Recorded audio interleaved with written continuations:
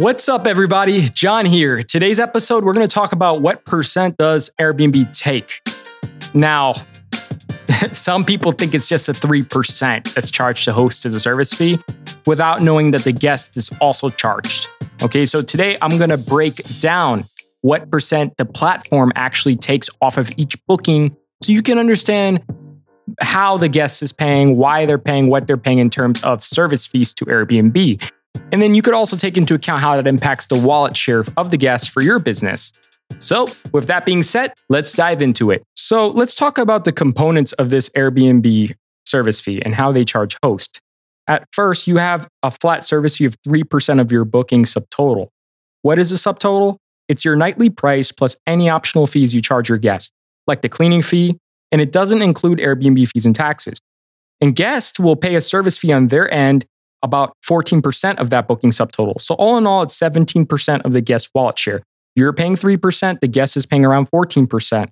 So you need to think of this as the guest had $100 to go on vacation, and that's $17 right there.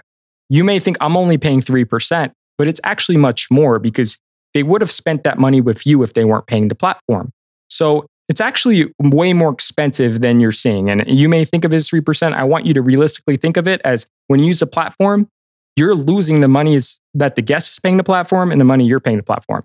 All right, so let's break this down. What does that service fee cover? Airbnb says it covers your 24/7 guest support, the marketing, so all the work they do on Google, social media to get the word out there about your property. It's for that, the protection for you and your place, and educational resources for hosts. So like their support center, their help center. So you need to ask yourself, is it worth it for you to list to get that exposure to give up 17% of the guest wallet share? Okay. And then next, you need to understand that the fees are variable. It's around 3%. It's around 14%. But if you have a super strict cancellation policy, they can charge you more than 3% as a host service fee. And there's other things, like if you're a host in Italy, they charge you more. So it's not always a flat 3%. And you want to actually look at your payout to see how much that actual charge is for using the platform. Now, you may be wondering, are my guests actually aware of all these fees? And yes, they are. I mean, all of this literature is really transparent on Airbnb's platform.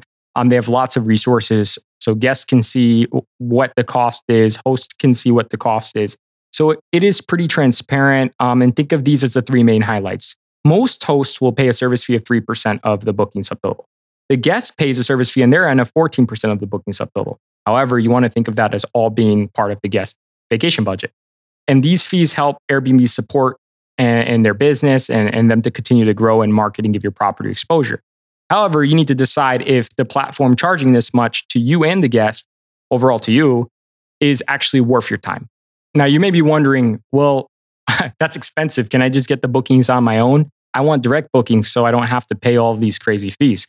Well, you can get direct bookings. However, when you don't have scale, it becomes increasingly expensive to do this.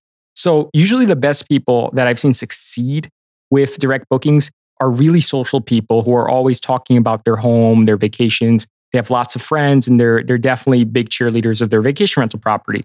They have all their friends and family sharing their property with others, and that creates a network effect, and they get a lot of direct bookings that way. Not enough to be platform independent on the first year, but they definitely get a lot of direct traffic, and they don't have to pay this service fee to the platform as often. A lot of people, if they're savvy web marketers and they're good at search engine optimization, that is getting your website to rank higher in Google, usually do really well doing direct marketing and sourcing their own bookings. However, if you think you're just going to put some Facebook ads and some Google pay-per-click ads, that gets really expensive really quickly. And unless you have multiple properties that the guests are seeing and booking, it may not be worth your time to run a pay-per-click campaign or a Facebook ads campaign for just one property. The costs do add up very quickly. So you need to ask yourself, are you willing and able to learn marketing? This podcast is a great way that you can learn marketing and get a good primer on what you need to do to get direct bookings. But are you willing and able to learn vacation rental marketing? Because if you are, it will pay off big when you stay consistent, you keep at it, and you grow in the discipline. But if you just don't have time for it and you're not interested in it, direct bookings are not going to be that easy to get. Two, if you're not naturally a salesman and you're not really social, how is anyone going to actually find out about your place without Airbnb? I mean, if you're not cheerleading your own property, who is? Maybe nobody. So You need to ask yourself if you're willing and able to learn digital marketing, or if you're willing and able to share your property, be a cheerleader with your friends, family, and your own personal network to get the word out there so you can get your own direct bookings. If you're not, it doesn't mean you shouldn't do this business, but you will be heavily reliant on platforms like Vrbo, Airbnb, and Booking.com to get your property out there. You may also be wondering, I could just hire a marketer or a vacation rental manager and they can do it for me. However, I've seen the vast majority of property managers just list your property on Airbnb and Vrbo. You definitely want to ask the property manager that you may be thinking about going with to show you a list of bookings they actually source and where they came from. Because more often than not, you'll find that they just got them on Airbnb and Vrbo, and you could have just did that yourself. You could have just listed the property within minutes and not had to pay any of those commissions to the property manager. So it's important to ask, how are they getting direct bookings? Just because they have a website, it doesn't mean they're getting any bookings from the website. You need to Google vacation rentals in your area. For example, if you're in Scottsdale, type Scottsdale vacation rentals. If that property manager doesn't have a web presence and you don't even see them on the first page, that means they're not getting direct bookings on their website, because people very rarely go beyond the first page or the first 2 pages of Google. So if their website is not even ranking on Google, odds are they're not getting direct bookings. Like, where are they getting them from? If they're not a real estate professional and they haven't been in the business for many, many years and can prove and have a track record of success, they're not going to bring you direct bookings. And today, everyone and their mother and father is a property manager. And there's a lot of really good PMs out there that add a lot of value, and they're kick-ass marketers. They know what they're doing. They've been doing this for many years, but that's few and far between. And I've seen the larger the company, just because they have scale doesn't mean that they're having your best interest and their best interest. Totally misaligned interests. When the company's larger, they're trying to maximize profitability at all costs, even at the expense of you. So I've seen local, regional property managers that really know their market and they focus in 1 or 2 core markets.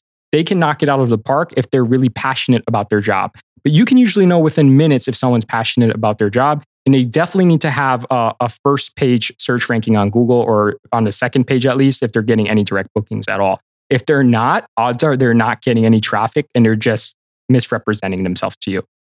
Because most guests, think about the behavior of the guests. They're actually going on Google, or they're going on Airbnb and they're looking for property to rent. They're not going to go beyond that. People are really, they want things fast, they want things instant, and that's how they search for travel. So if your property manager, the person pitching you, doesn't have a good web presence, they're not going to get you direct bookings, and you're best doing this on your own.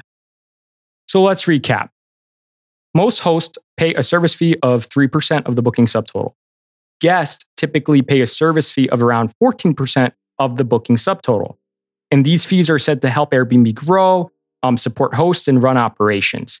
But of the total amount the guest is taking on vacation, of their budget for the stay, for the room, you can think of them paying 17% in total platform fees, which is kind of high.